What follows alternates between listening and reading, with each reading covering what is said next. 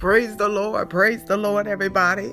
Prophetess Dawn here, and I wanted to welcome you all to another installment of Moments with Moa. Moments with Moa. Welcome to Moa's Ark, where you know that God dwells, Jesus reigns, the Holy Spirit guides, and we live in the agape. And you all know that my sole purpose for doing these podcasts is to help you to make a difference in your life and the lives of those who come along your path, so that you may be your happiest, your wisest, and your most loving self. Amen.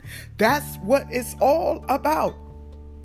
To draw you and drive you closer to Christ by demonstration of tangible and tactical tools and techniques to help you in your everyday living. That's what it's all about. That's what I'm here for today. But I wanted to talk to you all about a topic that I think is beneficial to everyone, and that is drama. We're going to talk about drama. Those toxic behaviors that we need to stop immediately. This is another one. We need to just stop with the drama. Stop with the drama. This is 2020. Most of us are mature and we're aged, and we've reared our children. We're raising children. Whatever stage in life that you're in, you can benefit from this conversation, because it's time for us to stop the drama. Many of you thrive off of drama. You get invigorated through drama. But in 2020, I want you to commit with me that we are going to stop the drama. All right?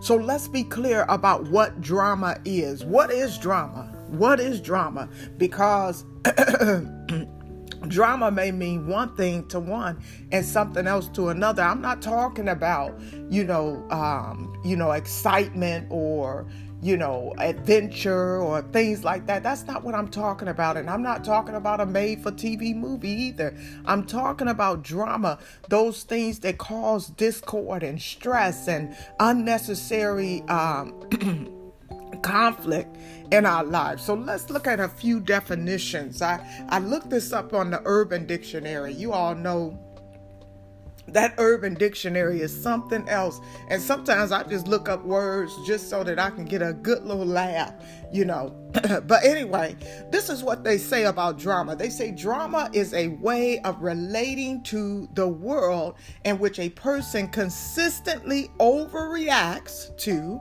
or greatly exaggerates the importance of benign events. All right. It also says that typically drama is used by people who are chronically bored or who seek attention. Some of y'all need to get something to do. Read a book. All right.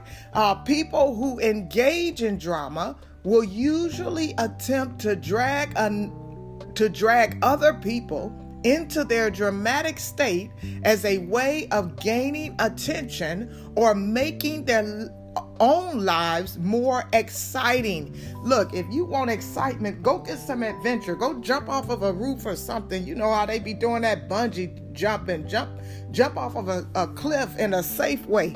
Get you some good excitement. But this drama is not what you need, because it affects your mental, your physical, your emotional, your spiritual health, and it's time for us to get over it. All right, it goes on to say common warning signs and risk factors of drama or a dramatic person are, and it says, number one, having one supposedly serious problem after another. Number two, constantly telling other people about one's problems. Y'all gossipers out there. All right.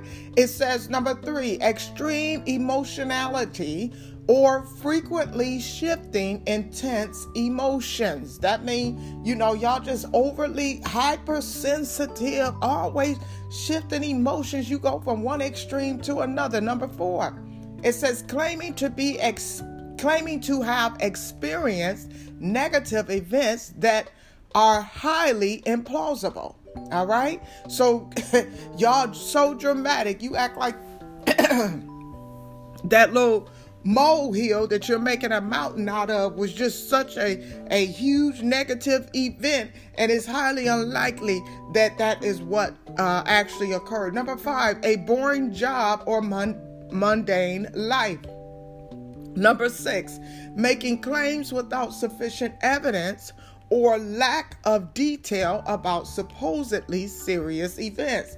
I do an exercise with my clients where, we talk about some of these negative, toxic thoughts that we have, and some of the conditions around that.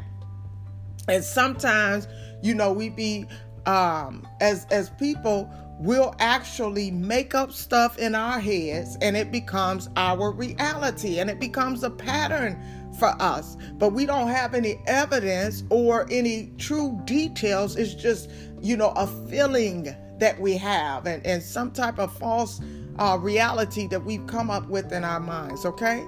Number 7, and I believe this is the last one, a pattern of irrational behavior or reactions to everyday problems. A pattern of irrational behavior and reactions to everyday problems. And then they go on to give you some examples, and I'm going to read these because they kind of tickled me a little bit when I first started reading them. When I read them the first time, it says, Sarah had a slight fever and a mild cough. She decided to use drama in order to receive sympathy and attention, so she told everyone that she was deathly ill. Some of y'all out there always claiming that you sick. This is happening, that's happening. So you can get some drama, stir up some drama, in your lives.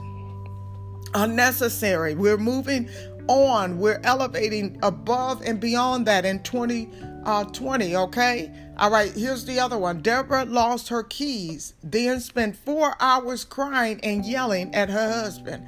Now, sometimes I may lose some stuff and I'm going to be yelling and going on with everybody in the house. So that's drama. That's drama. Cut it out. Mary did not answer her cell phone for an hour, so John feared that she had died in a horrible car accident. Now, that's me. I tell my kids all the time, when I'm calling y'all, at least just pick up the phone or text me and say, Mama, I'm okay. Because sometimes this old mind of mine is a made-for-TV movie. Sometimes when it deals with my children. And then the last one that they have is someone stole Steve's can of Coke from the break room fridge. Now he believes that someone at work is trying to destroy him. So these are just some examples. And I started on the 9th of January. I started a 21-day fast. And I was telling my children that I wanted to simultaneously, I wanted to do a 21-day brain detox. And this is a technique that I learned from Dr. Caroline Leaf. She is actually a scientist who specializes in our brain. She specializes in the brain and in the mind. And so she came up with this 5-step technique over a 21-day period that helps you to eliminate the negative thoughts in your mind and then to replace those negative thoughts with positive thoughts. And one of the thought patterns that I have that is extremely toxic is fear and worry. Fear and worries. Sometimes I get so fearful and so worried when my children are out of my sight. I'm telling you, I go from one extreme to another. If I don't hear from them, I told them some time back, I said, look, the first time I have the thought, y'all might be okay. The second time, it kind of becomes a little bit more of my reality. By the third time I've had that thought, it becomes the reality, and I begin to act and respond accordingly. And it takes me a while to kind of shake myself, even if I know that it's not true. So for instance, if they're out and about, and I really don't like my babies going to clubs, I don't like them going to, a lot of worldly, secular places, because so much is going on in this world and people are so evil.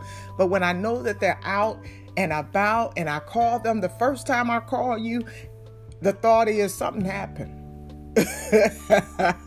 Something happened. And the second time I call you, then now, and you're not responding, now I'm worried. Now I'm worried that I see the gunman and everything. I see somebody stepping on somebody's shoes. A fight done broke out and they done started shooting up the place. By the third time, I see you laid out on a gurney on your way to the hospital. And at that point, not only is my heart racing and my stomach aching, I'm ready to get up and put my clothes on and come find you.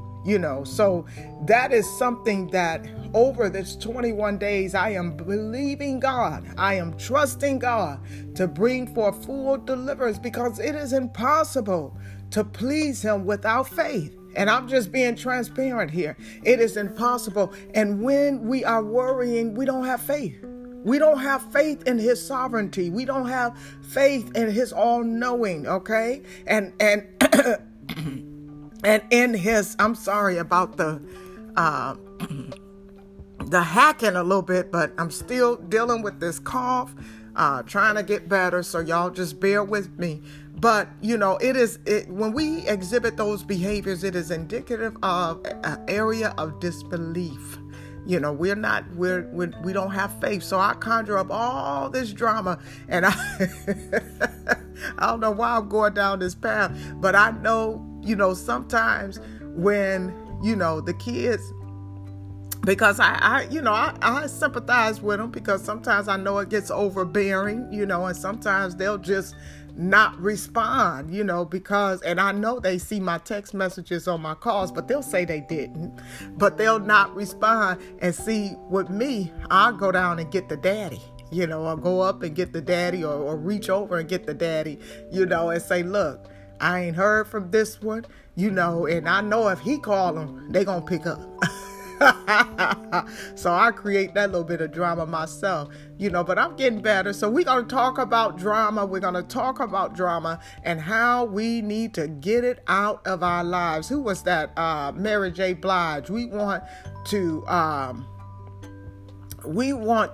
incorporate that no more drama in our lives, because it will extend your days. It will extend your days. A lot of us suffer from a lot of cognitive distortions. We be making stuff up in our head. We be making a lot of this mess up, but it is really not reality.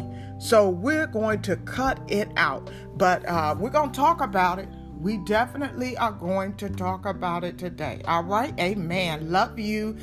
Let's get to it.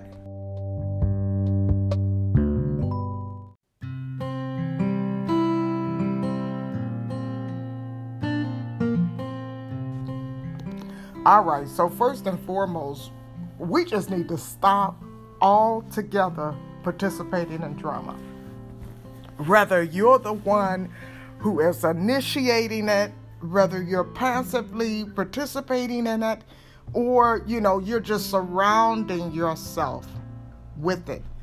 You just need to stop the drama. Stop the drama, because here's the reality. It can only exist if there are people who are willing to participate in it. If you starve drama, if you resist the devil, he'll flee. If you don't participate in it, it'll go away. It'll go away. Sometimes many of you all who are dealing with drama all the time in your life is because you are an active participant, especially y'all gossipers. The Bible got a lot to say about the gossiper, but a lot of times when you continue to welcome that into your life, you get what you ask for. But when you starve drama of your energy and your attention, it will fade away into oblivion. I promise you. But if you keep on giving your reaction and giving that situation great importance and just fueling it and continuing to play with it, it's going to be detrimental to your life. Some of us got hypertension. We got high blood pressure. I would even venture to say at the root of so many of our diseases, cancer, different types of blood diseases. It comes from us dealing with a lot of drama, which in essence causes us stress. You just got to get out of it, even if it's in your own family. Don't participate in drama. One of the things about me, I like my peace. I love my peace. And I used to always tell people, I'm the drama maker in my family. I creates the drama. Nobody creates drama. So I've been very protective of my family over the years, of those that I know just bring a whole bunch of drama. You keep that on over there. Because, I conditioned these folks over here. They can only deal with my drama. And I'm working on me. I'm just joking, But you seriously, you have to make a conscious choice to not pour fuel on the fire when you are exposed to drama. You got to be calm and keep your composure and let that drama, simmer on and become a thing of your past and not a part of your present or your reality. Now, I want to share this with you all. This is something that I share with my clients. And I believe that what's rooted at a lot of the drama that we deal with is a lot of the cognitive distortions that we have, the realities that we create in our minds, and what allows drama to continue to fester and to continue to become, dysfunctional and toxic in our lives is that we don't have transparent, honest conversations. We don't like to deal with conflict and solving of problems. We just don't want to solve problems. The polar opposite of drama is solutioning, creating a solution to a problem. But we get so caught up in drama. For instance, if we're dealing with a conflict with somebody, we'll go gossip about them with somebody else and continue to let that thing simmer and fester on, instead of going directly to that individual and saying, look, this is how I feel about this situation. Here are my boundaries. Here is a way that I feel that we can move on in a healthy fashion. We don't do stuff like that. Now, I'm going to tell you something about my family. We were raised, my family is very affectionate. They're very loving people. We love super hard. We love uber hard. And when we were growing up, I used to always think that my mom was more sensitive or more emotional than my dad, because my mom had a softer, she engaged with us in a softer way. My dad was more rugged. He was more rough, more rigid. But as I grew older, I understood that my dad actually was more emotional than my mom. He was more emotional. So with our family, we had the experience of both of our parents pouring into us. And again, like I said, very, very loving people. So they created us to be, loving, compassionate, empathetic people. We're that on so many levels, and maybe not on others, but it's just the way that we are. It's the nature, and I would even venture to say the culture of our family. And I'm talking about the Courtney household, the Courtney set. So we all have these different personality traits that are unique to our tribe or our unit. But one of the things that we're not is we're not very good at expressing our emotions, because it's viewed as a weakness. It's in so many ways. And I may have some siblings who, may be listening to this podcast and they may agree or disagree, but it has been my experience that we're not the type of people that we are, just good at expressing our emotions, especially when it's something that really, really bothers us or really hurts us, because it's kind of like it's a silent rule, you don't never let them see you sweat, and things like that. So sometimes we may harbor, emotions or resentment that could easily be taken care of if we just went to the individual and allowed ourselves to be a little bit vulnerable and say, look, this is how, that situation made me feel. And in essence, it is I don't want to say destroying, but it is causing discord in our relationship. And I don't want that. I want to fix it. We may not know the answer to fixing it, but half the battle, half the solution is just communicating, just talking. That will eliminate all of the drama that surrounds it, that surrounds all of that. Now, of my siblings, I can tell you, it's certain ones of us who are more drama prone than others. And I'm probably the leader of the pack on the drama prone side. My dad used to, when I was younger, he used to tell me I was a good actress, because, don't let me get a whooping, because I'm going to be the one that, I'm going to put on a show. I'm going to put on a show. And my emotions have always been extremely sensitive, as God helped me to journey to a more mature state, but prior to that, just very sensitive. You couldn't do much or nothing. So it's always some drama surrounding, something that, that I'm engaged in or involved in. And, some of us are more like that. Other ones, I got some siblings that don't nothing bother them. I don't care what it is. They just look anti-drama. Don't pour me into that. I ain't getting involved in it. I don't want to be in a drama. And even sometimes I found myself getting, caught up in other folks' drama just because I'm trying to help. And by the time they finish with their little drama episode,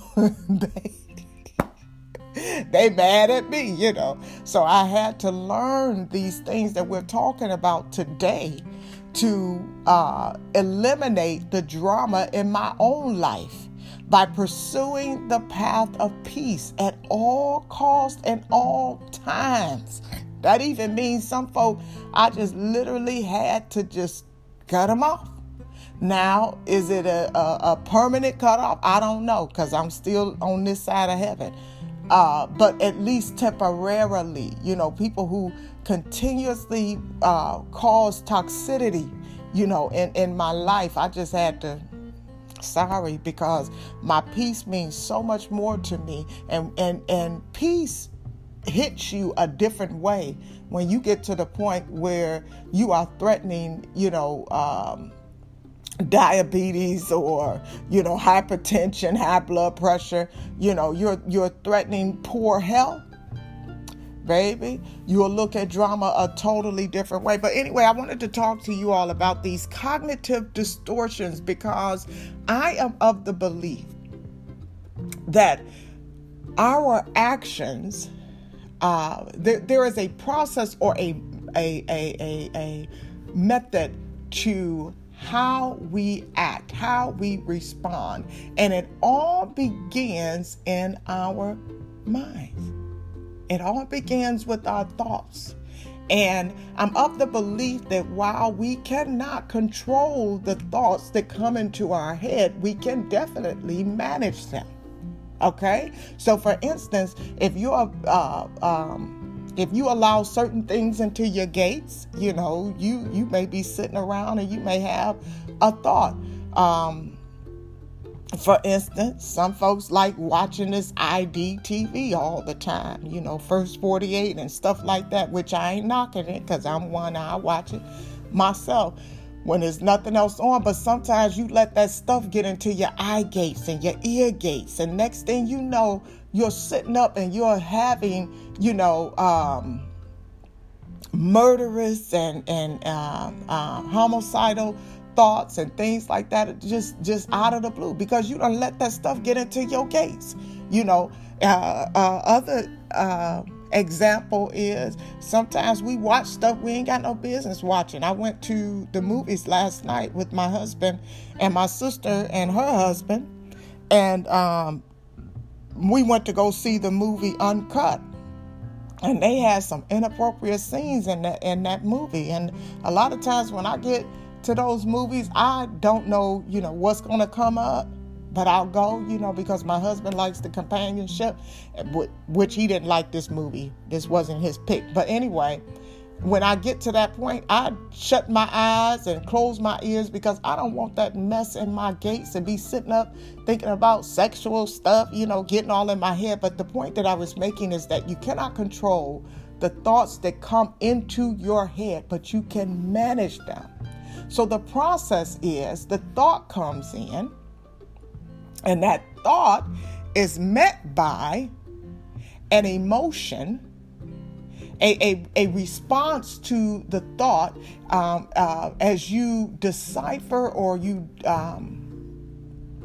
try to, in your mind, understand the thought. As that thought processes through your mind, then now is met by your emotions. And your emotions will, in essence, determine or derive the action that you'll take as a result.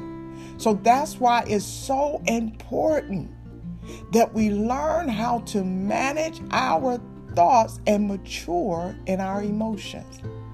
I told you all in an earlier podcast, as Christians especially, we try to dismiss our emotions because we feel like we ought not be having a certain emotion because that's not Christ-like.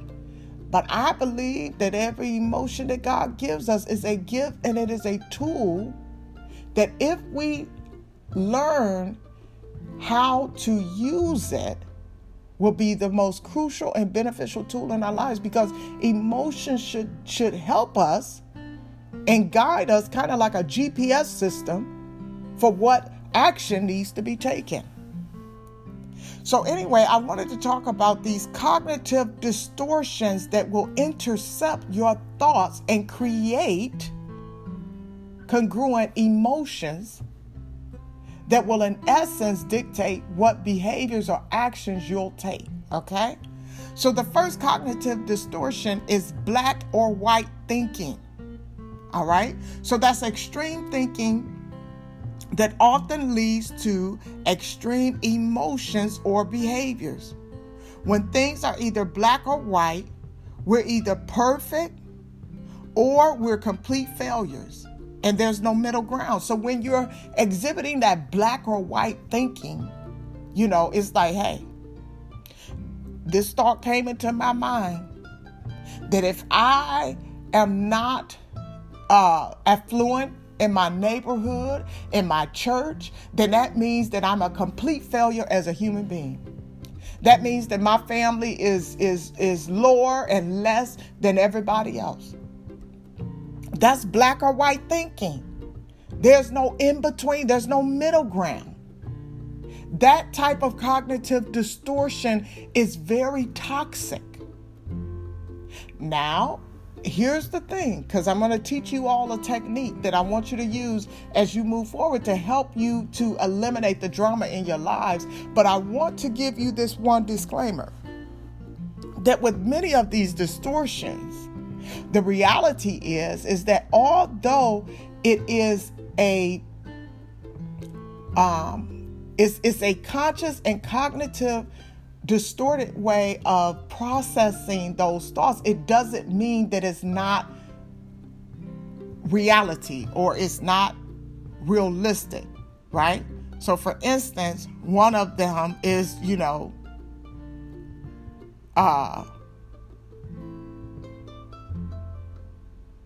jumping to conclusions. Now I'm gonna say, as an intelligent person, you shouldn't just jump to conclusion. But sometimes we know, those of us who discern, who God has given a gift of discernment, sometimes the conclusion you were going to jump to was right from the beginning.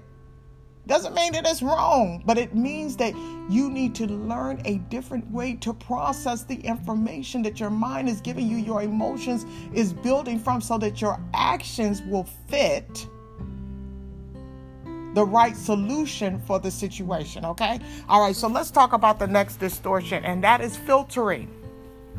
Filtering. And that's when we're anxious, we commonly develop tunnel vision, where we focus solely on the negative aspects of a situation without considering the positive aspects, all right? So the whole picture can be colored by one single negative detail.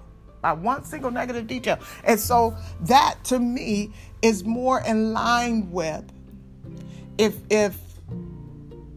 let's say, going back to the movies yesterday. We went to the movies. The place was beautiful. I would recommend it. I can't think of the name of it, but it's out in Liberty Township. It's Center something. And I'm gonna get the name of that, because I really want you all to experience that place, because it was phenomenal. You get there, they call you in for your meal, and you get to order your meal while you're sitting there. I mean, I just loved it.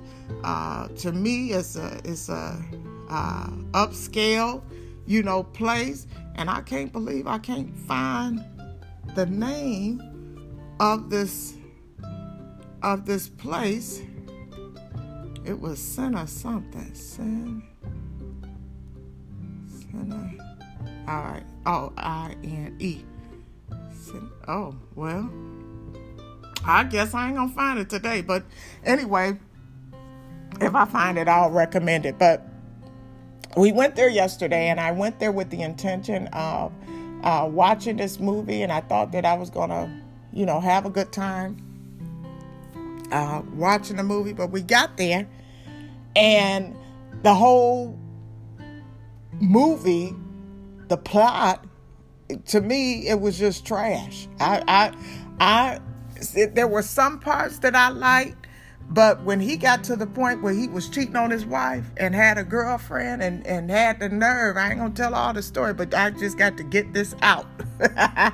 He had the nerve to take his family to the apartment he had his mistress in, and then turn around and go in there to see if she had left, because they got into it, and she threatened to leave the apartment or something like that. He gonna take his whole wife and all his kids. But anyway, a part of filtering would be if I just threw the whole night away because of that one trash moment. Just filtering through, just seeing through that tunnel vision. That's all I see, is that one little incident where, in all actuality and reality, the entire night was just beautiful. From the time my husband took me up there, we tried to find parking and everything, and he didn't want me to walk, so he dropped me off at the front. We went in and went to the area where you sit in the waiting area to wait for your movie, and he and I had a good conversation and just rekindled some stuff and laughed at each other and all of that. It was a beautiful night. But had I just used that filtering, that distortion, it would have messed up the whole night. Okay, the next one is disqualifying the positive. All right, so this involves processing information in a biased way. It's a mental process that changes a positive event into a neutral or negative event in your mind. All right, so you just gonna completely disqualify all of the positive aspects of the situation and just process it, through a negative. All right, so the next one, talked about this a few seconds ago, jumping to conclusions. All right, so that's when you make a negative interpretation or prediction, even when there is no real evidence supporting your conclusion. All right, so this sort of thing is often based on what we think other people feel about us. So as it relates to drama, a lot of times we just jump to conclusions. You know, one of the things that bothered me so much in my church experience was that, you know, and I talked about discernment, you know, and some of us, we got some good discernment because we are functioning in our gifts. God gave us a gift, but some of that discernment is bewitching. What did they used to do when they used to try to put, you know, the witch hunt? You know, a lot of times we get so cliquish and we get to the point where we think that different personalities, different people, we have all of these microaggressions towards people and biases that we have, and we conclude that they're one thing versus another, and we don't take the time to get to know them. We do that so much in the church. We just completely jump to a conclusion about a situation or how somebody feel about us or how we feel about somebody else with no true substance to it. And like I said, sometimes the conclusion you come to might be the one you started out with more evidence. But nonetheless, this is one that if we learn how to use it, leverage it in the right way, it'll become a tool that can aid us in eliminating drama in our lives. And one of the ways to combat that is ask questions. Allow yourself to get into that vulnerable state to just, you know, don't assume you know how somebody feel about you. Ask them. Ask them. All right, the next one, emotional reasoning. And this is when a person believes that what they feel must automatically be true. Depending heavily on our feelings as a guide very quickly leads us away from the path of reality. Now, I told you our emotions and our feelings is most definitely a tool that we can use, but it is not an effective tool until we get to a place of maturity in our emotions that we'll be able to use them. Now, the emotion of anger. Sometimes anger in a mature state can prompt and promote needed action to be taken. For instance, and I know y'all ain't gonna agree with this, but we have a president right now, and if you all are listening to this is 2020, so I'm talking about Trump, who has very immature emotions. Now, this is just my opinion, based on what I've observed with him and how he's reacted. He reacts. He doesn't respond. He reacts. So his anger, a lot of times, prompts him to do immature things. Like he'll tweet,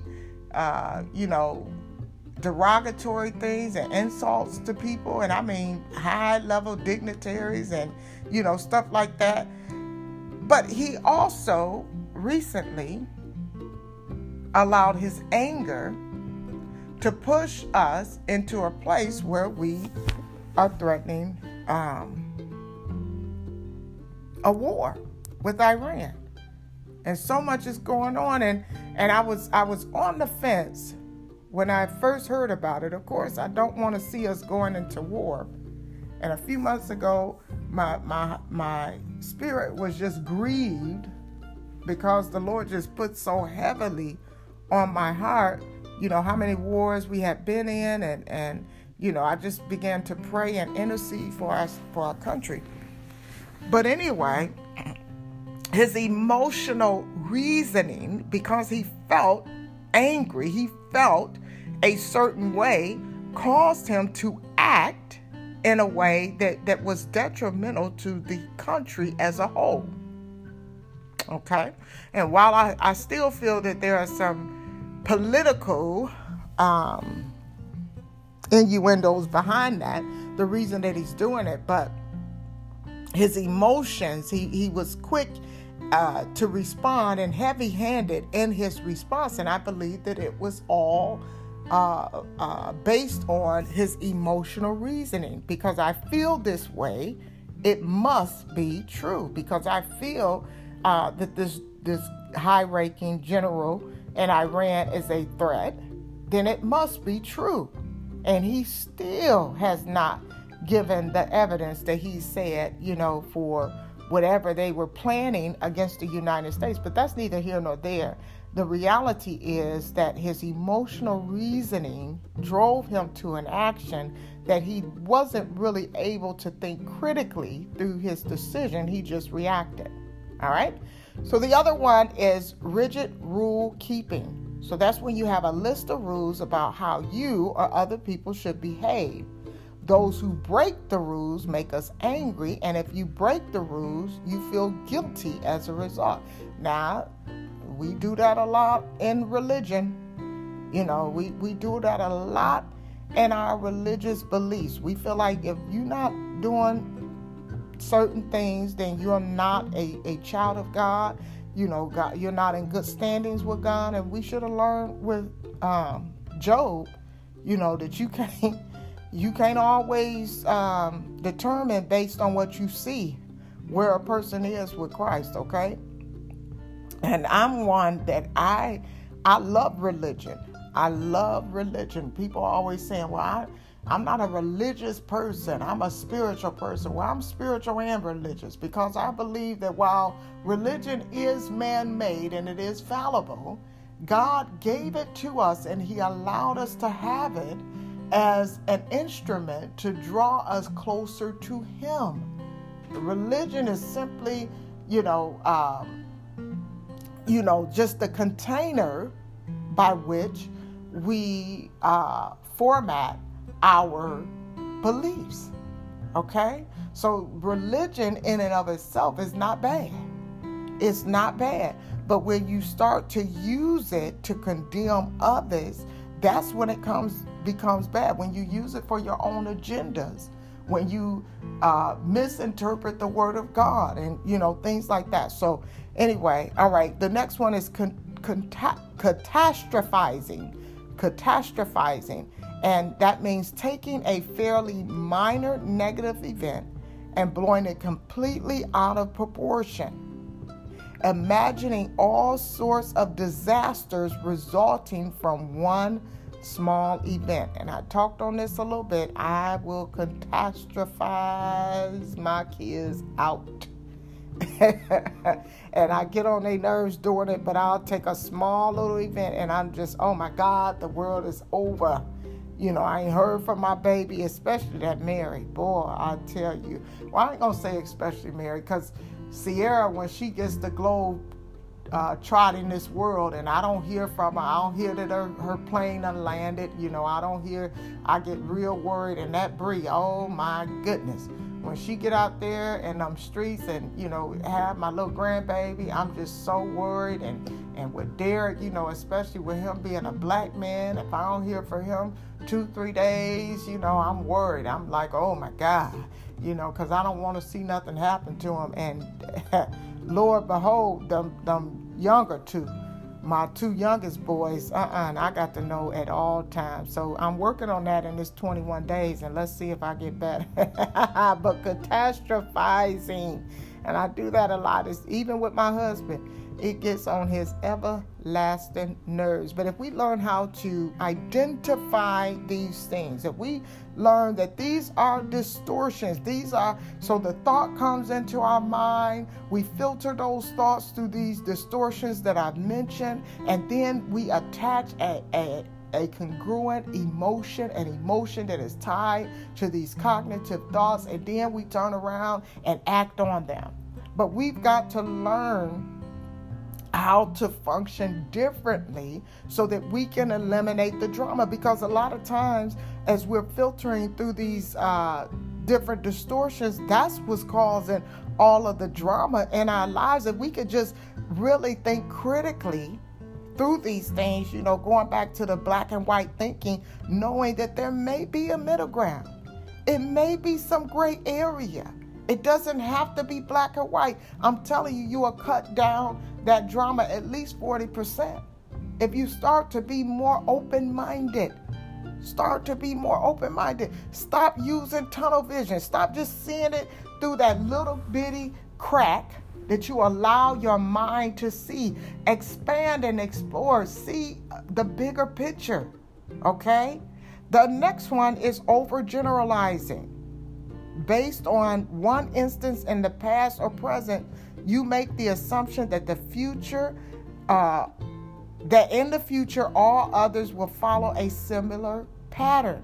A sense of helplessness often accompanies such overgeneralizations. I just recently went through something, and I told y'all I'm in this transition state. I'm very vulnerable now, and I'm very careful about who I'm allowing in my inner circle, within proximity, because I know that when I'm going through a transition, the enemy, I'm telling you, he comes so hard, and he comes to destroy. He gonna skip over stealing. He just want to destroy and kill. He just coming to wreak havoc. So I have to be very careful about who I allow to be close to me during this season, because he will use whomever he can, especially if you're not, walking upright and living holy, because that's where the Holy Spirit can really speak to us. It gets our attention because it's not a bunch of clutter there. But anyway, I'm very careful. So I become very vulnerable when I'm in this state. I'm raw. I'm just open, because God is pouring in, and he got to strip me of everything. And when he's stripping me, then, everything just rises to the surface. My emotions, my psyche, my intellect, everything just rises, and he does what he has to do. But anyway, I had a situation after my contract had ended, and during the holiday period, where a lot of the hiring managers had gone on vacation and things like that. So I had an opportunity that was presented to me, and I just thought, I said, hey, I'm gonna get this job. Oh boy, I'm gonna get this job. And so when I was told about who the client would be, instantly in my head, I said, I've been submitted to this place. I've interviewed with them. I know that they don't want me, because this is something that happened in the past. I done been blackballed. I know some folk from my past that went there, and they didn't like me. So I already know it just ain't gonna happen. And lo and behold, see, I was overgeneralizing, but lo and behold, I got the interview. I got the interview. And I knew the last time that I interviewed with them, it was such a good interview. And after, they didn't want me, I just assumed, I said, okay, all these folks done bad-mouthed me and messed up my reputation, so be it. I'll go on to the next. I interviewed with the same hiring manager. So I said, I'm going to put to practice the same techniques that I give my clients. I'm going to put it to practice for myself. And so we're interviewing, and we were having such a good conversation. And she said, it's something about you. She said, I remember you. I remember interviewing you. She said, it's something, about you, and blah, blah, blah, blah, blah. And I said, okay, the gig is up. The jig is up. Let me let her know who I am. And so I told her, I said, yes, I interviewed with you all, several years back, and I just was left dumbfounded, because I thought that it was a great interview, but I didn't get the job, and I didn't get the call back, and I was just so, I was a little disappointed, and I was letting her know I was somewhat disappointed. I was being very transparent. And so we went on, we started talking a little bit more about my experiences and things like that. And I said, do you mind, if I just ask you a question? I just gotta know. I really need to know, why did you guys, overlook me and go with someone else? Because I felt like I was a great fit for your team, especially because if I remember correctly, she and I, meaning the hiring manager, our backgrounds were very similar in that she didn't come through the traditional IT, path. She was functional like me. So I felt like we had a connection. So anyway, she told me flat out, she said, I remember you now. I remember. She said, the reason we decided not to go with you was because you had another business venture that you were pursuing, and we did not think that you would have the time to dedicate to, just the high volume of work that we had for our team. And I said, look at God. Because after years, I can't remember if this was in 2015 or 2016, but after years of not getting that, it always was in the back of my mind. As a matter of fact, I probably accused a couple of folks to their face. Like, what did you tell them? But anyway, she shared that with me. And, I told her, I said, well, it was a good decision at that time, because following that, not getting that opportunity, another door had been opened for me. And I had actually acquired a firm, a client under my firm. And it wasn't, it wasn't a big contract, but it was a nice little, transition, for me. And I had started working for an African American couple who had a small to mid-sized business, and they were multi-millionaires, had taken their company from the 80s, telecommunications, and built it into what it was. And it was such an honor for me to work underneath them at that time. And they had actually brought me in to build out their PMO and to run some projects. And eventually they loved me and they wanted to hire me. Probably the worst mistake in my career, because I went on to that job and I took such a a heavy pay cut. I think it could have been like 20-30% off of what I was regularly making, and I ain't even gonna get into all of that. But anyway, it was a bad choice for me, but it was a great experience in that it exposed me to more of that technical infrastructure world, more of the telecommunications and, construction and stuff like that. So I had a stint with that. But I was sharing with her that I had assumed, I had overgeneralized when I first got the call and they said, here's this opportunity, and everything they told me about it, I was like, yes, I'm your girl.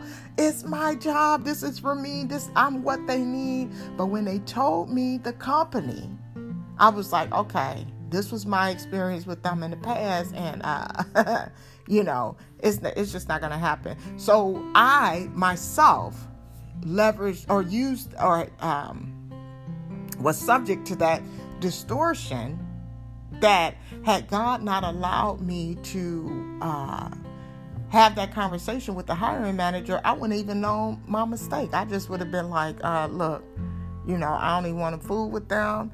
They didn't want me in the past. I know they're not going to want me in the future. But that contract actually got pulled because they were backfilling a position, for somebody who was leaving the company. But anyway, the contract got pulled, but it was a great experience for me because I was able to get that information. All right.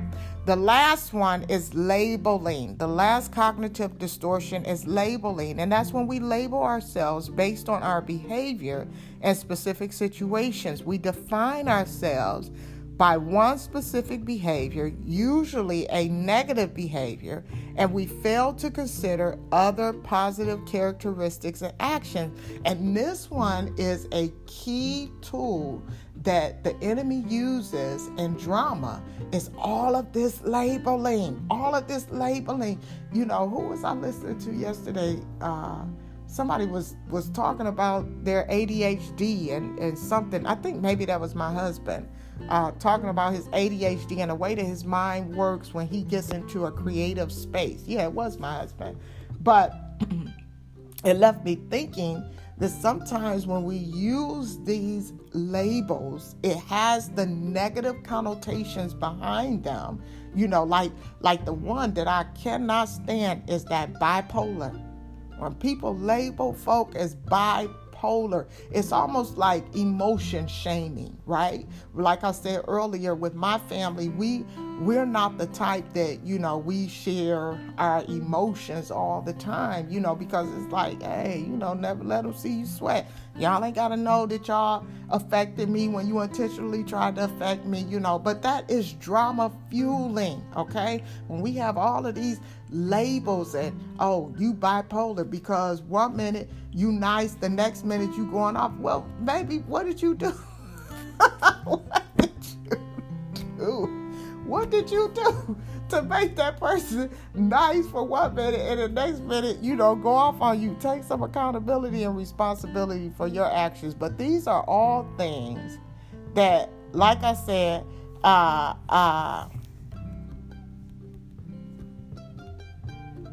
these are all things that cause and create drama if we're not careful enough to be able to identify those things while they're going on and to use different techniques to help us to build up our emotional maturity, right?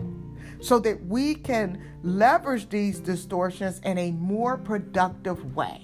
And the key is, the objective of the game is to eliminate the drama. Remember, Mary J. Blige, we don't want no more drama. No more drama in our lives. No more drama. All right?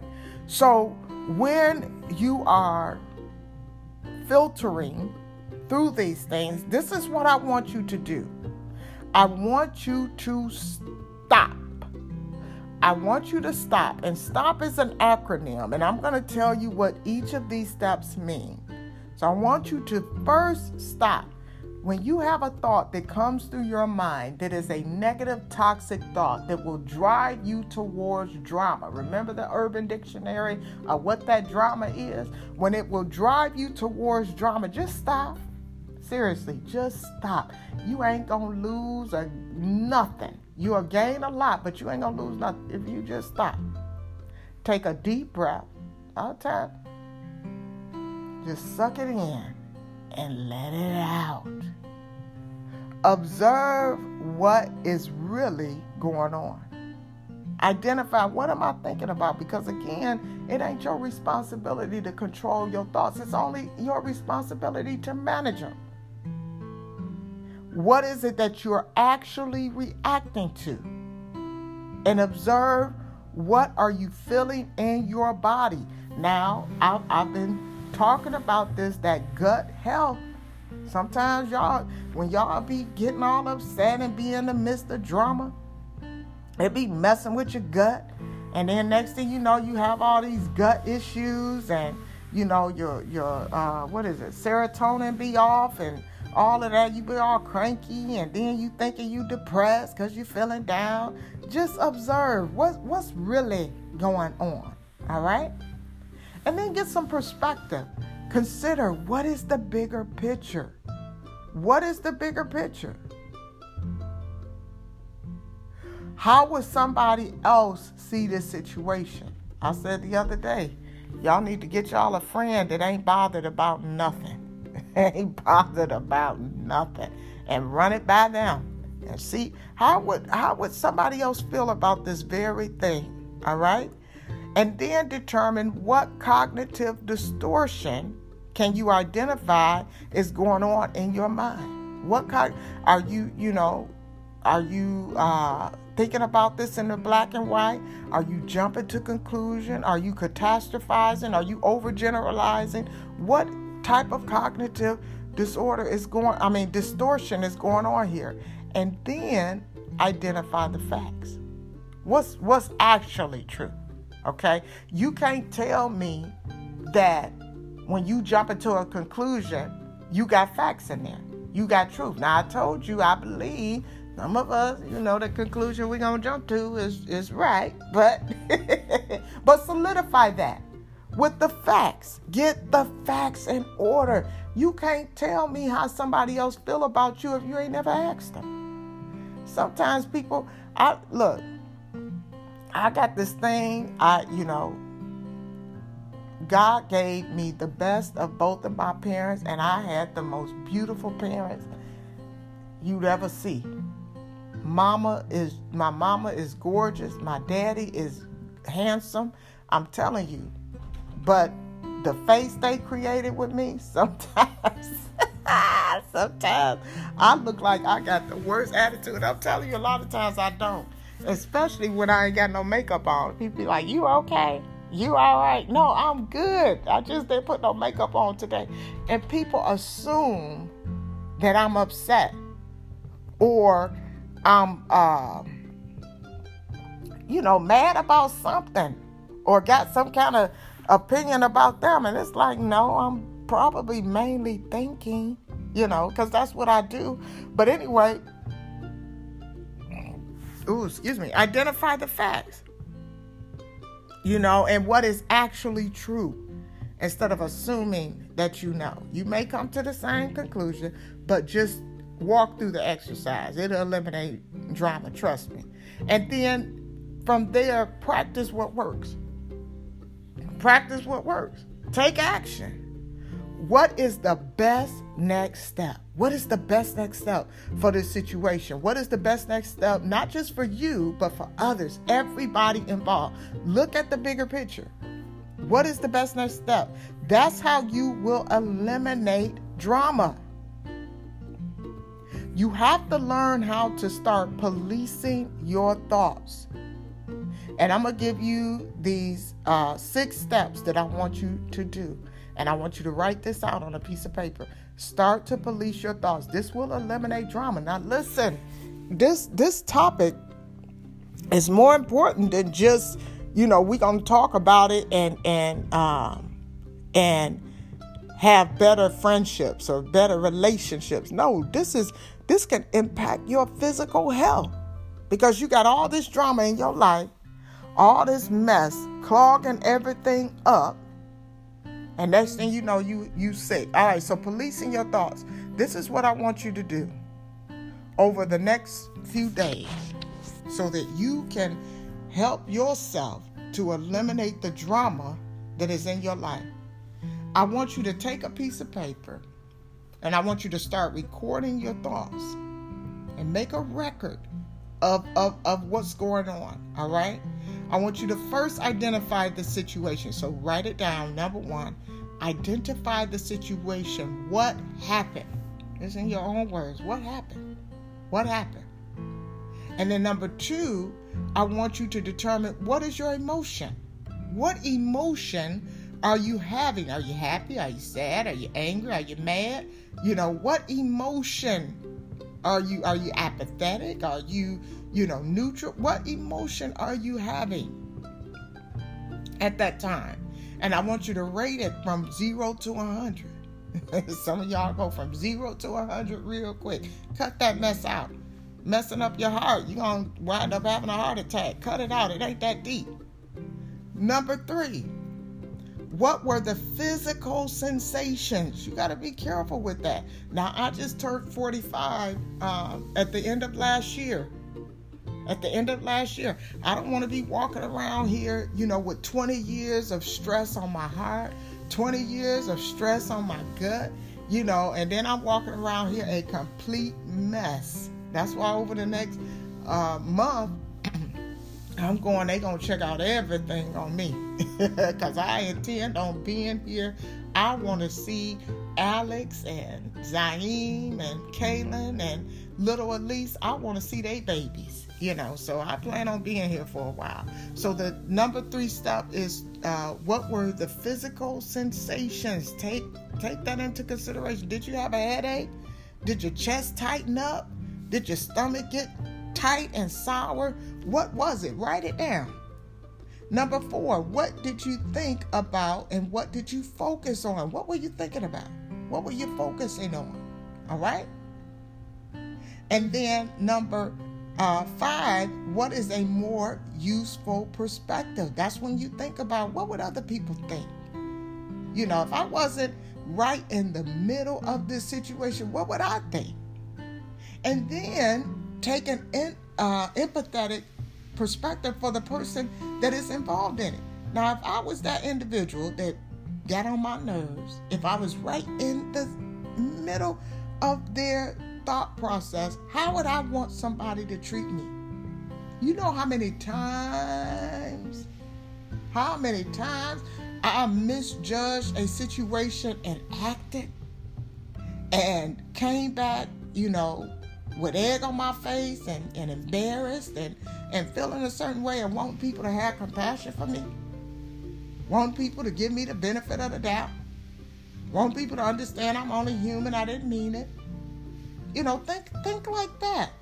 Think like that. What's a more useful perspective?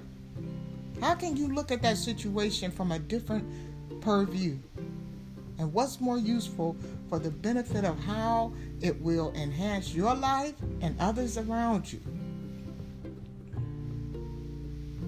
And number 6, how will you prevent this from happening again? It's all about maturity, all about eliminating drama. It's all about moving from one state to another. I believe that 2020 it has the potential of being the greatest year of your life. The greatest year of your life. And that means that 2021 could be the next greatest year. 2022, as we grow and as we go from glory to glory. But we got to put works with our faith. And we got to do the work. We got to do the work. So these are some ways that you can eliminate drama in your life. These are some ways that you can most definitely eliminate drama. All right? As men and women of God, we absolutely want to avoid and eliminate drama, all around us. All right? So I want you guys to consider that, and I'm going to come back with more information for you.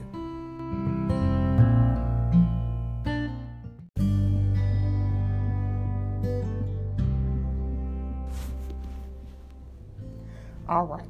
So look, we need to eliminate drama. We got to eliminate drama. So the first thing is stop all that gossiping. Stop gossiping. If you're talking about somebody outside of their presence in a negative way, especially if it's a way that you don't want people talking about you, just cut it out. Cut it out. It is not of God. It is not of God. I get so frustrated. And see, the thing about me, I always know when folk talking crap. I always know because they start to act different, fidgety around you, and and you have the same conversation you had with them, and their demeanor just completely changes, and how they act, because you've been running your mouth, you've been gossiping. Just cut it out. Have an honest, transparent, true conversation, a vulnerable, ego-free conversation about what's on your mind. Okay? All right? Stop all of that negative thought. Stop the negative talk, especially about the church and about family.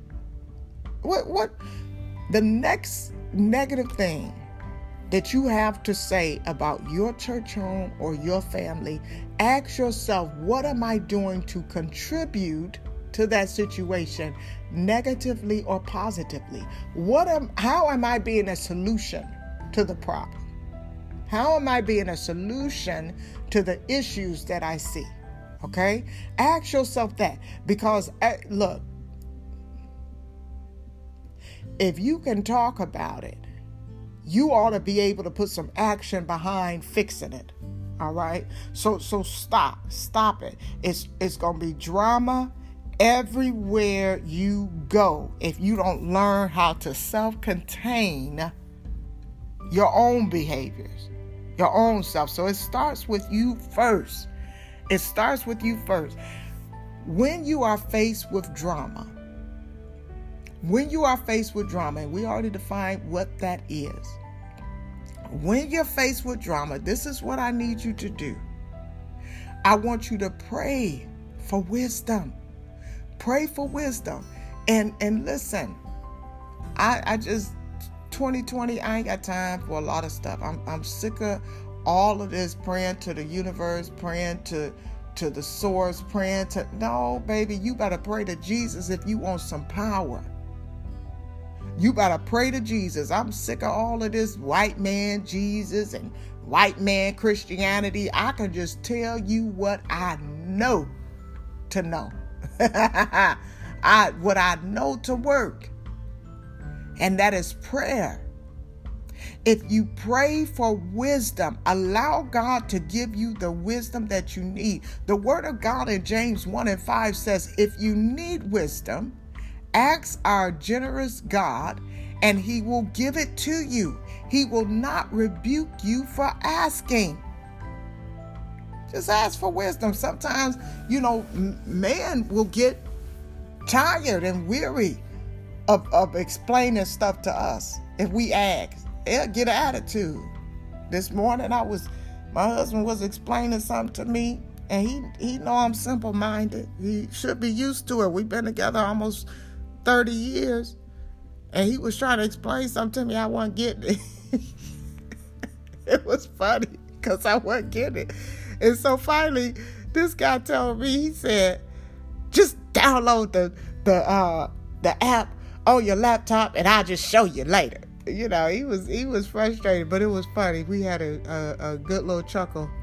Me more than him over it. But you ask God for wisdom, he gonna give it to you, and he ain't gonna rebuke you for it. So when you are faced with drama, I want you to pray for wisdom.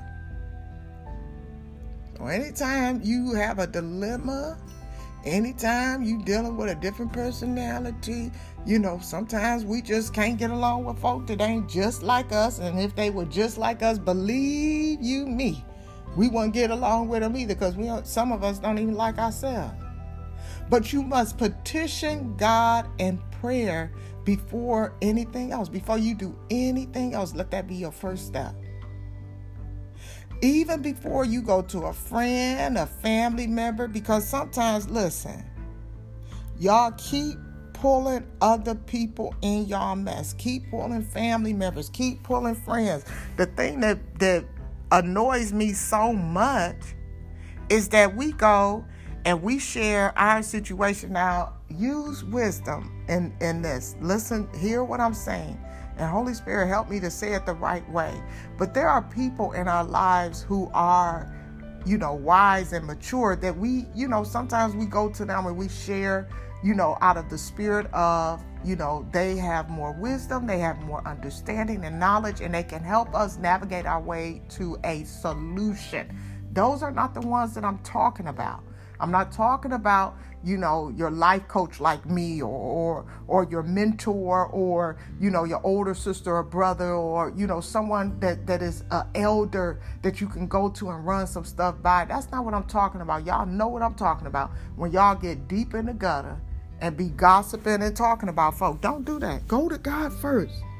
Go to God first. You can find solace in the privacy of your conversation with God, because with God, you can tell him all of it. You can tell him everything. And before you take any action, take it to God. Take it to God, because he'll give you the wisdom. He knows all of us. He knows us inside out. And sometimes we could be thinking one thing. We don't know if a person come at us left. We don't know why they coming from that direction, but God knows. So take it to him. The next thing you can do is take it to an elder, take it to a leader, take it to somebody. Now you done prayed about it.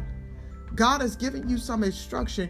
You're waiting for the wisdom, or God is giving you wisdom, but you still feel some type of contention. Something is just ain't right. God is giving people wisdom that we don't have. So take it, talk to them, whether it be your pastor, your parent, your good friend, but do it in the right spirit. In Hebrews 13 and 17, the Bible says, obey your leaders and submit to them, for they are keeping watch over your souls as those who have to give an account. Let them do this with joy and not with groaning, for that would be of no advantage to you. Talk to them. Talk to them, because when you have your leaders, when you have the shepherds of the flock, the pastors, they need to know about what dissension, what issues are going on. You can't just ignore the drama. You just can't ignore the drama. Even with my children, I don't like to get in the middle of issues, but I like to coach you through it. One of my sisters, she makes a very conscious decision. Very conscious. She's very deliberate about this with her kids. She'll tell them, I'm not getting in the middle of y'all mess. So don't come talking to me about this one or that one. She won't even allow them to talk negatively about each other to her. But she will coach them through the situations that they're going through. And that's what our leaders, our natural leaders, whatever capacity that they have in your life, that's who you bring it to. Because if you just ignore it and you don't have the tools or the capability to handle it, it can be worse. In Galatians 5:15 through 16, it says, but if you are always biting and devouring one another, watch out. Beware of destroying one another. Beware. Y'all keep backbiting and arguing and being petty and getting into this drama. Y'all destroying each other. The enemy, look, he can take some days off because y'all doing the work for him. Y'all doing the work for him.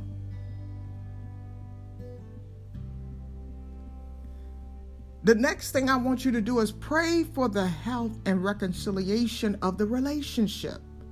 I teach on conflict. I used to do a teaching on conflict where I share with my students that there's no such thing as conflict resolution. No such thing as conflict resolution. You can only manage conflict.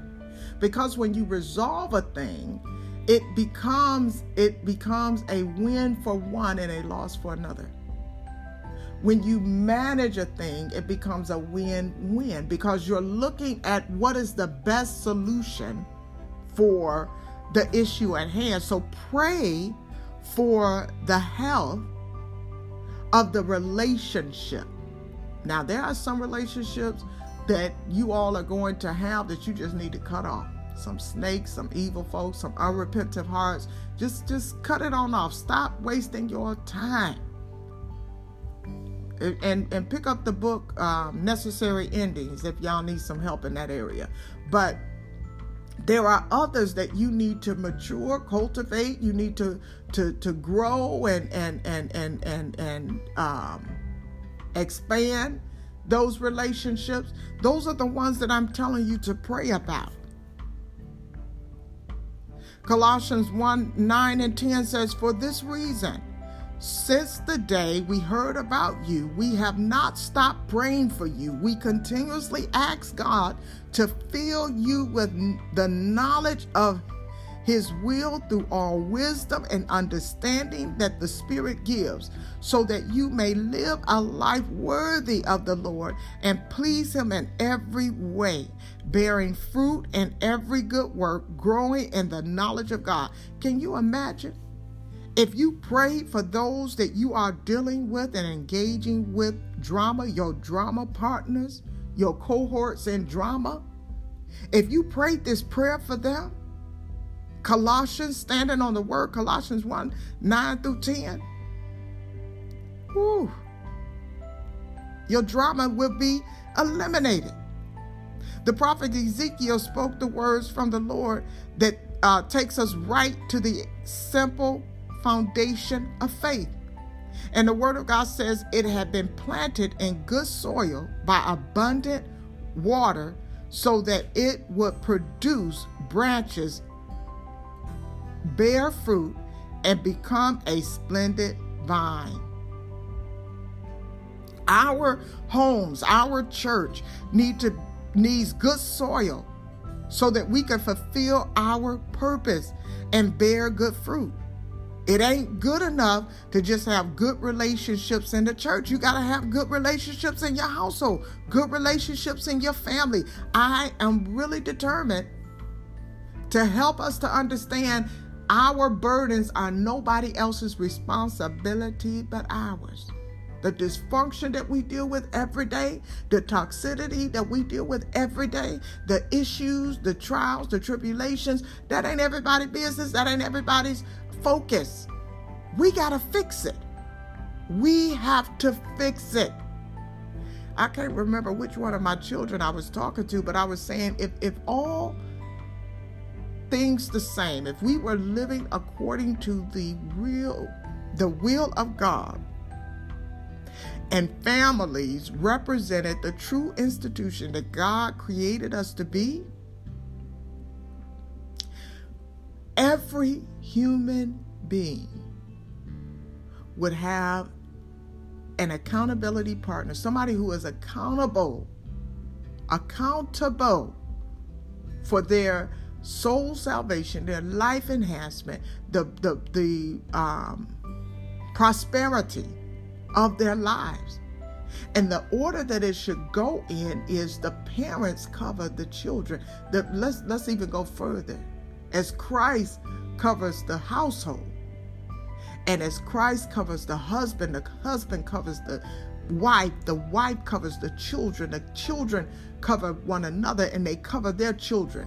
And so every sibling, we just started having grandbabies in the family. And so the responsibility, it may not be my child, but I still have a responsibility in that child's life for the rest of their lives. My role is to ensure the enhancement of their living, so that they can be the best them that they can be. That's my responsibility. But we so dysfunctional in this world, we don't get there. So we got to pray. Pray for the health of the family, reconciliation of the church. The other thing is, let peace be with us. The word of God says, "Blessed are the peacemakers, for they will be called the children of God." A lot of us calling ourselves the children of God, and we just hell raisers, rebel rousers. My uncle used to call me, rebel without a cause, and that did something to me. It used to hurt my feelings when he said it, because to me it was so demeaning, and it just really took away from some of the abuse and things that I had suffered through. But anyway, he used to call me that. But we got a lot of rebels out there It's in our nature. We come straight from the grand rebel, Adam and Eve, But we don't have to be that way as we're born again. So let peace be with us. Pray for peace. Pursue the path of peace. And the only way you're going to be able to do that if you let that flesh die daily. Eliminate that ego. Eliminate that ego. Some of us hold on to it for dear life, not knowing that once you let it go, you're going to have much more peace and less drama in your life. I guarantee you. Because Jesus gave us peace. He gave us peace. And he longs for us to live peaceably one with another.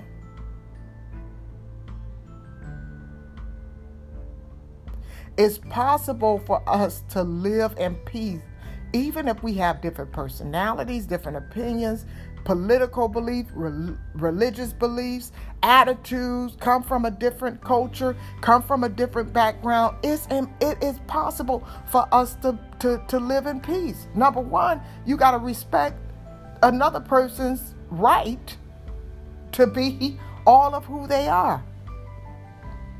You got to understand who you are and value yourself as an individual. Once we get to the point, and I'm telling you, this might help you, but when we get to the point to understand that people, humans, can only be the best of who they are or the worst of who they are at any given moment. It's impossible for them to be better than they are. It's impossible for them to be worse than they are. We just are who we are. And as we continue to pursue better, we'll do better. When we know better, we'll do better. But until then, we going to be who we are. Now, that's good in theory to know and understand, but practicing that thing, sometimes, you might get annoyed, but really, we got to understand. We really got to understand this thing. All right? So Paul encourages us as well to strive for peace. The word of God in Romans 12:18, it says, if it is possible, as far as it depends on you, live at peace with everyone. Pursue the path of peace. Allow the Holy Spirit to inspire you to pursue peace. And let me tell you the truth. You will not have peace without the Spirit of God. It's impossible. It's impossible. You're not going to have peace without the Holy Spirit. You can't even love without the Spirit of God, because God is love. God is love. So go back if you need to. Pursue the path of peace. And the other thing is know how to and when to mind your own business. Mind your own business. Stay in your lane. That'll keep you out of a whole lot of drama. Thessalonians 4:11 says, make it your goal to live a quiet life, minding your own business and working with your hands, just as we instructed you before. Stop getting all up into other people's business. Stop being the gossip. Stop being the one that know everything about everything. Mind your business.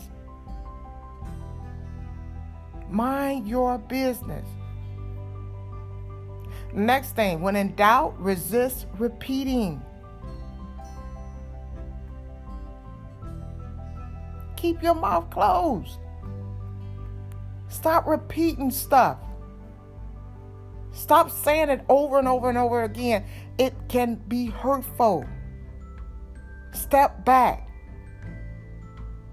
Take a few minutes. Listen to God. Hear from Him. Stop repeating. Proverbs 26:20, this is the one I was thinking about earlier. It says, fire goes out without wood, and quarrels disappear when gossip stops. Now, is that not clear? Stop the gossip. Stop repeating stuff that's hurtful, and realize that we are all humans. We're humans. We have feelings. We have feelings. How would you feel if you knew somebody was talking about you behind your back? When you on the other side of it, it may let off some of those endorphins. It might make you feel good to laugh about somebody. But how would you feel if you were in that position and somebody was saying the same thing about you? Come on, we in 2020. 2020. The other thing I want you to do is to only speak words that benefit others. Stop gossiping. Stop being negative. Stop always talking all this negative talk. Start speaking beneficial words to others. God has anointed us with the ability to love, to encourage, to be an exhorter of his people. Stop always speaking negatively. Ephesians 4:29 says, do not let any unwholesome talk come out of your mouths, but only what is helpful for building up others according to their needs, that it may benefit those who listen. But only for what is helpful for building up others according to their needs. In order for you to know what they need, you got to be in relationship and communication with them. Stop talking negative. You know, they used to say, if you can't say something nice, don't say nothing at all. I'll go one step further. If you can't say something nice, find something nice to say. You got to find you some quotes on the internet and just put them in your little arsenal. And when you feel like you got something negative to say, replace it with something positive. Say something nice. Get all of those hurtful words out of your mouth. All of them word curses you be speaking over people. Words will tear you down. The power of life and death is in the power of your tongue. How many people done been tore down because of people's words? I'm telling you, you can change your environment. Start speaking life. Start speaking positively. The next thing I want you to do is demonstrate kindness. Be kind. Kindness is a commodity. Kindness is the greatest wealth tool that you have. Nobody want to be around nobody that's mean and cantankerous and negative and always got something to say. Negative. Be kind. Ephesians 4:32 admonishes us, instead, be kind to each other, tender-hearted, forgiving one another, just as God through Christ has forgiven you.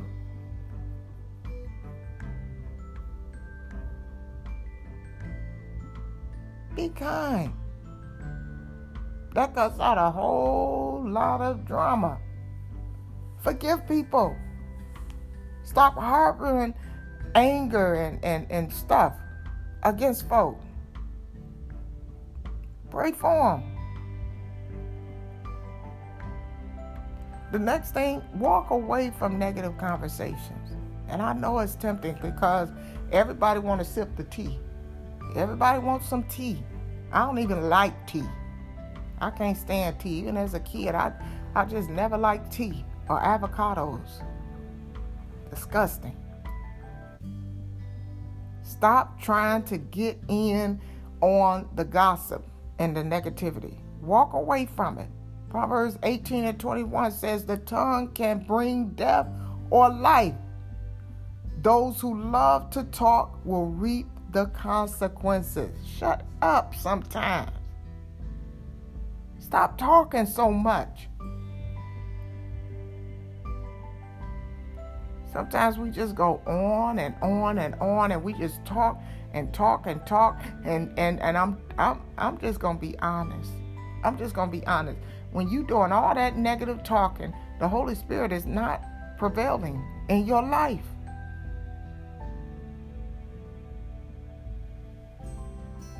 The Holy Spirit, that you're not being led when you're doing all of that. And finally, set an example of a drama-free life. A lot of times I feel guilty, and I'm just being transparent for the example that I showed my children growing up, because there was a lot of drama in my house, a lot of drama. I remember when we were growing up, my parents would wait till midnight, had a little, arguments or whatever, and try to keep it away from us as much as they could, even though certain things would happen, in our presence. But for the most part, we knew that it was a conscientious effort for them, to have discussions away from us. Boy, did I drop the ball on that with my kids. But I try to show them, now a life of peace and a life of, of drama, not filled with drama free, but unfortunately some of them probably got some PTSD from half the stuff they watched. And Lord forgive me, I asked for their forgiveness too. Did the best I could with what I had at that time. But set an example for a drama-free life. It starts with you. Stop engaging in all of that drama. Matthew 5:16 says, in the same way, let your light shine before others, that they may see your good deeds and glorify your Father in heaven. Let's be the example. Let's be the solution to the problem, to the problems that we see.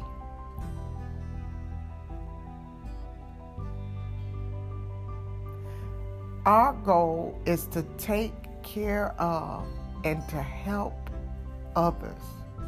We must help others. We must take care of. God left us here as kingdom citizens. There's drama that is created all throughout this land.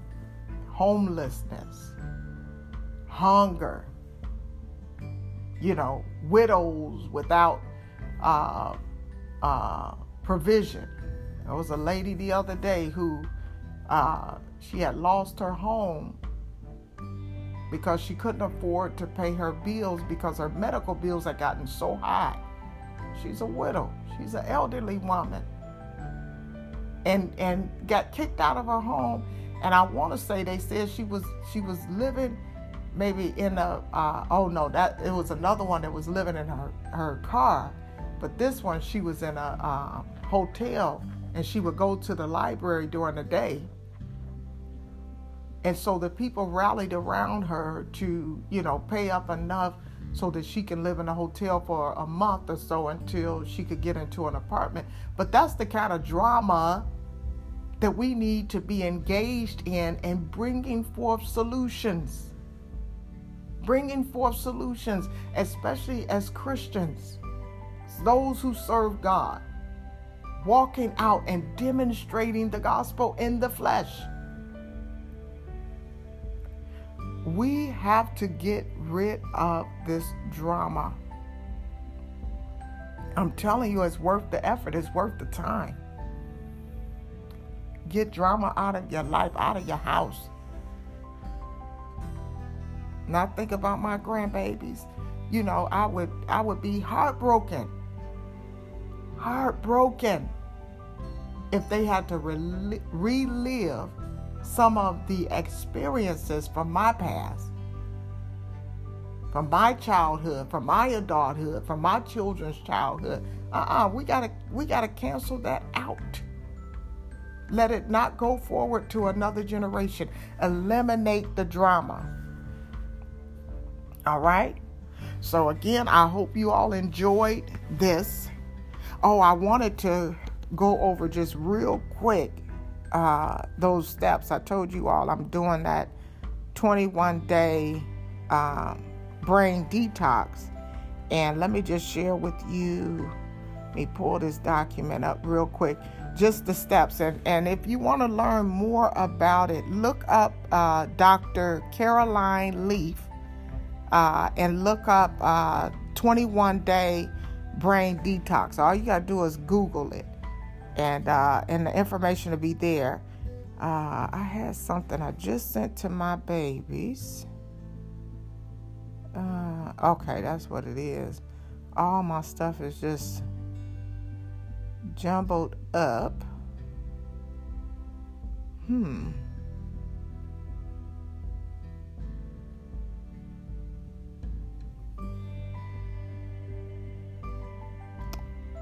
Okay, all this licensing stuff.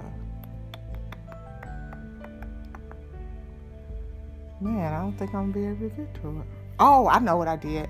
All right, sorry about that. I put it in an actual folder. All right, so the brain detox, let's see, it's 5 steps. It's 5 steps. So the first step, and this is something that you will do daily. It's something that you will do daily. You'll start your day out by giving thanksgiving, praise, and worship to God, and maybe take about 2 to 3 minutes to do that. And then each of these activities will take up to 3 minutes for you to do. But the goal is to identify those toxic thoughts, and replace those thoughts with healthy and more positive thoughts. And the premise is that the brain is malleable, right? That means that it's plastic. It can be changed, right? Based on what you put in is what you're going to get out. So let me just go through this real quick. All right. So the first step is to gather. All right. So the gather step is all about becoming aware of all of the thoughts coming into your mind and beginning to understand the internal environment of your mind and how it affects your emotional and physical being. All right. So during the first step, you will take 1 to 2 minutes to just be still, to reflect and see what bubbles to the surface of your mind. And after gathering these thoughts, bring a toxic thought into the forefront and begin thinking of a replacement. So that's the first step. You're just going to be gathering your thoughts. Just gather them. And just think through. And she says that you'll have about 4 to 7 thoughts that'll come to your mind in that 1 or 2 minutes. Okay? And then the second step is focused reflections. So that's during this step, you will begin to integrate the new healthy replacement thought in place of the toxic one. Don't dwell on the negative that only feeds it. Hold on. Don't dwell on the negative that only feeds it. Focus on what you are replacing the toxic thought with for 1 or 2 minutes. So the first step, you gathered your thoughts, all of these thoughts coming up, let the toxic thought bubble up to the forefront, and then now you want to have a focused reflection. What can you replace this toxic thought with? And then step number 3, take another 1 to 2 minutes and begin writing down. Writing down, drawing, making images, words, scriptures, or quotes that nurture the positive reflection. Find a creative way to do this that works for you and activates your mind to really focus on the replacement thought that you're building. Just write it down. Let it all just purge out, just flow, and let those thoughts just bubble up. Number 4, revisit. So during this time, you begin to make this new thought stick by planning the solution to replace the toxic thought throughout your day. For example, an example of what would be planning to look in the mirror and to say a short phrase, or gently tapping your heart 3 times while thinking of your replacement. The sky is the limit for your daily plan. Whatever you choose to do, it should only take about 5 to 10 seconds to do at most. In other words, you're planning, how am I going to deal with this toxic thought? What am I going to do? Plan it out. Step number 5 is the active reach step. So this is similar to if you're going in and you're exercising and you're doing anything to build up those muscles, right? And with the brain being malleable, we're building up that muscle. So we're going to do some active reach exercises. All right. So the purpose of the active reach is to begin activating your plan from the previous step 7 different times throughout the day. So remember, what you feed lives and what you starve dies. So every time you practice your plan, you are feeding the new thought and simultaneously starving the toxic one. So you can set your alarm for every 2 to 3 hours and then put your plan into motion. So 7 times in a day, you want to do your active reaches. So in a more practical way, as I started out this exercise and I was going through the gathering and I was just allowing myself to sit with the Holy Spirit and just meditate on my thoughts and just being silent and to myself. And I would do it in the morning, probably about 5 to 6 o'clock in the morning. And I'm just sitting there and I'm just thinking, and all of these thoughts start coming up. And it's funny because I didn't have a lot of positive thoughts. I probably have one good positive thought, but the other ones were just a lot of negative, toxic thoughts that were going through my mind just based on the situation I had faced, that I was facing during this time when I first started the fasting. So I started actually just journaling and writing those things down because I have a poor short-term memory and I wanted to just really capture what these thoughts were. And during the reflection phase, the Holy Spirit just began to start speaking to me all of these things of encouragement. God is not giving you a spirit of fear, because when I developed a theme for all of these details that were coming in my mind, what I resolved to is I'm just a worry wart. It's just a bunch of worrying, around my children, around my marriage, around my business, around my finances, so all of these scriptures just started flooding my mind. God knows the thoughts that he thinks towards you, thoughts of good and not evil, to give you an expected end.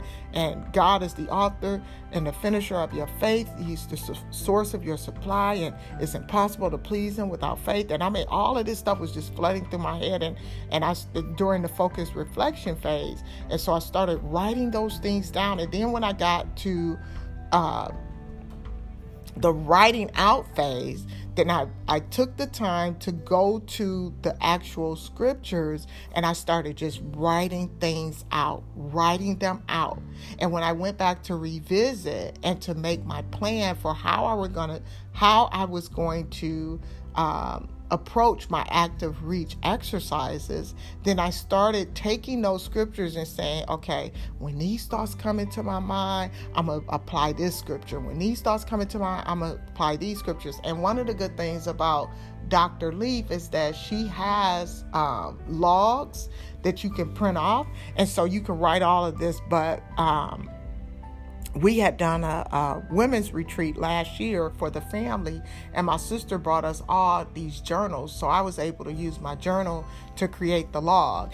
And so throughout the day, that active reach, when those thoughts would come into my mind, I would just quickly apply those words of God. And I would be very deliberate with that. One of the things that I didn't do that I plan on doing is setting my alarm so that I make sure that 7 times a day that I'm actually doing this, because the whole key is that you want to eliminate these toxic thoughts And you want to generate new healthy thoughts on top of that. And the key is when you get through the first 21 days, you're going to see some improvement, but you may have to do the cycle 2 or 3 more times to completely eliminate those thoughts. The Bible tells us to pray without ceasing, and it also instructs us that there is power in the Word of God. And sometimes when we as human beings, we see ourselves in this whole human experience, not understanding that we are, in essence, spiritual beings. We need the Word of God to feed us. And just like I said earlier, what you feed will live, what you starve will die. And a lot of times we are starving ourselves by not leveraging the true manna, the true bread of life, the true nourishment that we need, which is the Word of God. And we can apply those things to our situation. So we have to learn how to replace these toxic thoughts with the Word of God, which is ultimately going to steer us away from all of this drama, and we'll have a much more productive life. We'll have better relationships. We'll have greater health. Our lives will be more fulfilled if we learn how to eliminate this toxic drama. All right, so that concludes our Moments with Moa today. I pray that it was a blessing to you all and that you received something for it. I will be praying for you. Amen. Everybody under the sound of my voice, that if you are struggling with drama, that God will give you the tools that you need, and you'll be able to leverage what I supplied for you today in a tangible, practical way to bring forth results. Amen. All right. If you need prayer, don't hesitate to reach out. That's what I'm here for. I love you all. Thank you so much. Have a great day. Bye-bye.